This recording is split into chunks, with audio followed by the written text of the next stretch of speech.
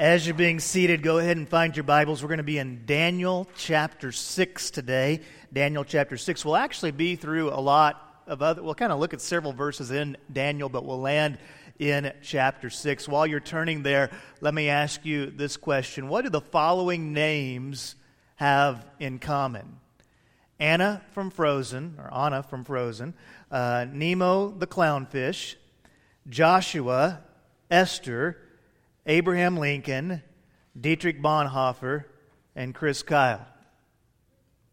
What do those names have in common?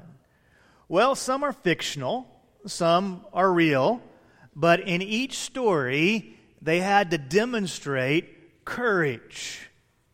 Courage is something that most of us would like to have, but in reality, few of us have it. And so what I find we frequently do in our society is we settle for substitute courage. We live vicariously through other things. And so we read inspirational books about people who have done something, or we go see the Avengers movie about superheroes, or we play Fortnite, or we watch the Cowboys and we think about how strong and quick and fast they were, and we talk about how we used to be that fast back in our prime. But you live vicariously through other people. But in many of our lives, rather than being a lion when it comes to courage, we're just a mouse. I mean, think about your prayers. How often in your prayers do you pray for safety? I mean, I pray for safety a lot. Particularly whenever I'm praying for my kids, I pray that the Lord may keep them safe and that we'll have a safe day. We prayed for safety here at church today as well. But then how often do you intentionally pray, God, help me to be courageous? Or have you ever prayed, God, would you give me courage? I think the most courageous man who ever lived is Jesus Christ. And if you are going to follow Him, then He's going to change your life. You can't follow Jesus and simply have your life stay the same. And following Jesus is going to send you against the flow. And it's going to cause your beliefs and your faith to be stretched. And as it does so, it's going to demand from you an uncommon courage. And so today, I want us to look at one of the most godly and also one of the most courageous people who ever lived. This guy was so godly and so courageous, and God used him to such a degree that several thousand years later, we're still studying about his life. I'm talking about the Old Testament prophet known as Daniel. Now, for what was Daniel most famous? What do you think of when you think of Daniel? What? The lion's den, right? Daniel and the lion's den. Every year, my sister gives my family an unusual Christmas gift. She gives us a membership to the Dallas Zoo. And so I love to go to the zoo, and whenever I go to the zoo, my favorite place to go is the lion's den. I love looking at the lion's den. And right next to the lion's den at the Dallas Zoo, there's this restaurant. And you can go in there and you can buy like a $7.50 Coke. And as you're drinking your Coke and thinking about how you're going to have to take out a second mortgage to pay for it, then there's this glass window that you can see all the lions. And in fact, sometimes they will come right up to the window. I remember Karis or McKenna, when they were itty-bitty, were like in the window going to the lions and stuff like that. But it's cool to look at their paws and look at their claws and their teeth and the power that these animals possess. And I cannot imagine being thrown into that lion's den. But here's something you need to realize about Daniel. Daniel didn't just one day say, you know what, I think I'll stare down lions today. I think I'll be that man of courage. Long before the lion's den, Daniel was cultivating prayer, faith, and courage in his life. Day after day, month after month, year after year, Daniel was a person of discipline, a person of prayer. He was that man that took those uncommon steps and went against the flow. His story begins in Daniel chapter 1 and verse 1, where the Bible says, "In the 3rd year of the reign of Jehoiakim, king of Judah, Nebuchadnezzar, king of Babylon, came to Jerusalem and laid siege to it." Okay, so the year is 605 BC. Daniel's a teenager, probably 15, 16, finishing up his sophomore year at Noah High School, home of the Flying Doves, and he's consumed with the things that most teenage boys should be consumed with. He was probably thinking about getting his chariot's license, or finding a date for the homecoming event, or passing AP calculus. In the country that he lived in, there in Jerusalem, Judah, gone were the glory years. David and Solomon, in those years of great wealth and prestige, those years were gone, and Daniel's nation was now living during a difficult time. There were prophets that would come onto the scene. One of the most foremost was a guy by the name of Jeremiah. And Jeremiah told the people, look, if we don't change our ways, judgment is coming. But nobody wanted to listen to Jeremiah. They just hid him on their Facebook feeds or blocked him on their cell phones because they didn't want to hear that if they didn't change, problems were going to come their way. But then one day, problems marched into the city in the form of King Nebuchadnezzar and his army, the Babylonian Empire. And at that point, young Daniel's world fell apart.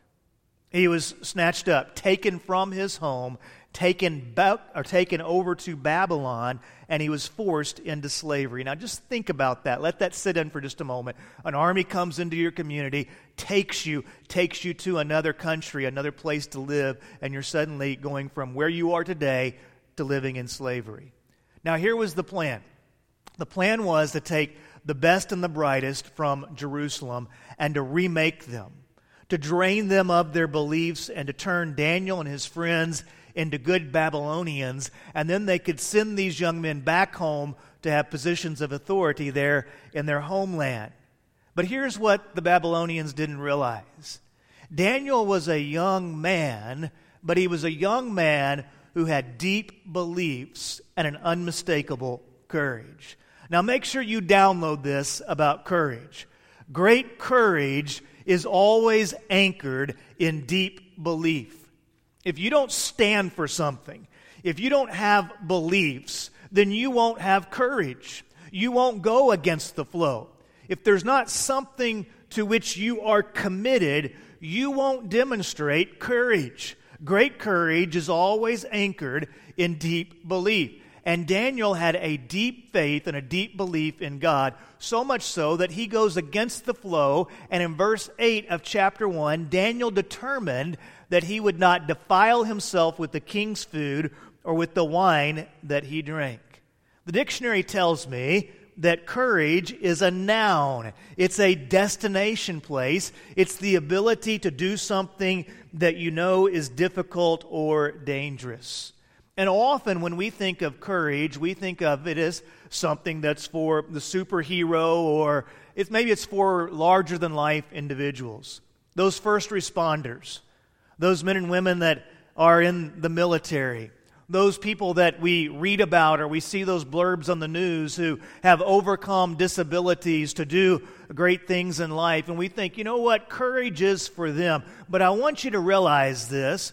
Courage is also for ordinary, well-adjusted, coffee-sipping, SUV-driving, middle-class, Metroplex suburbanites like us.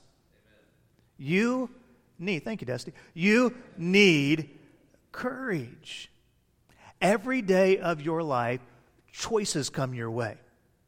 And you have to decide, am I going to take the easy way, or am I going to do the courageous thing? Am I going to stand for something? Am I going to be a person of depth? Am I going to be a person of principle? Every day of your life, choices come your way, and you have to ask yourself, am I going to surrender my beliefs to the crowd, or am I going to keep the faith? And great courage doesn't begin in the climactic moment. Great courage doesn't begin in the lion's den. Great courage comes from God. It lands in our heart. It is nurtured and cultivated through those quiet moments of prayer, and it grows within you when day by day, week after week, month after month, you take those small steps of faith and you become this person of courage. So Daniel was a man of great beliefs, and he chose to take a different path. And God granted him favor. Now, you shouldn't miss that from the story. When Daniel chose to take the different path, God granted him favor. And that word favor basically means the presence and power of God upon Daniel's life. And then Daniel endured adversity. He went through a lot of tough times, but his faith led him to this destination of courage. So the story fast forwards. Years go by, and Daniel, time and time again, finds himself face to face with fear. Am I going to be courageous or not? His courage is put to the test. In chapter 2, the king of Babylon goes crazy, and he demands an interpretation of a dream. And nobody can give it to him, and he's about to kill Daniel until Daniel goes into the presence of God, and God gives him the answer, and he stands before the king and gives the king the answer. In chapter 3, the king goes narcissistic. He builds this big text statue to himself, and he basically tells everybody, you have to worship me. But you'll remember Daniel's friends, Shadrach, Meshach, and Abednego. They put their faith in God, and they escaped the fiery furnace in an act of great faith and courage. You really need to read this book. If you've never read the book of Daniel, read it this week. Don't read it right now, but read it this week, okay? In chapter 4, Daniel reaches a point where he is given leadership and responsibility. A lot of us want leadership, but we don't want the responsibility that goes along with leadership. So Daniel receives leadership and responsibility, and it puts him in a situation where he has to break bad news to two kings. Now, it would have been easy for him to simply go to the kings and lie, to tell them what they wanted to hear. But Daniel, the man of courage, the man who trusted God, he went into the kings and he told them what they needed to hear, and they recognized it and they appreciated him. In chapter 6, things are going well for Daniel. At this point, a new kingdom has come in, the Persian Empire. You've probably seen them in movies. And Darius, the king of Persia, recognizes Daniel and his abilities, and he makes him what is called a satrap. Basically, the three highest ranking officials in all of Babylon. So think about this. This young slave boy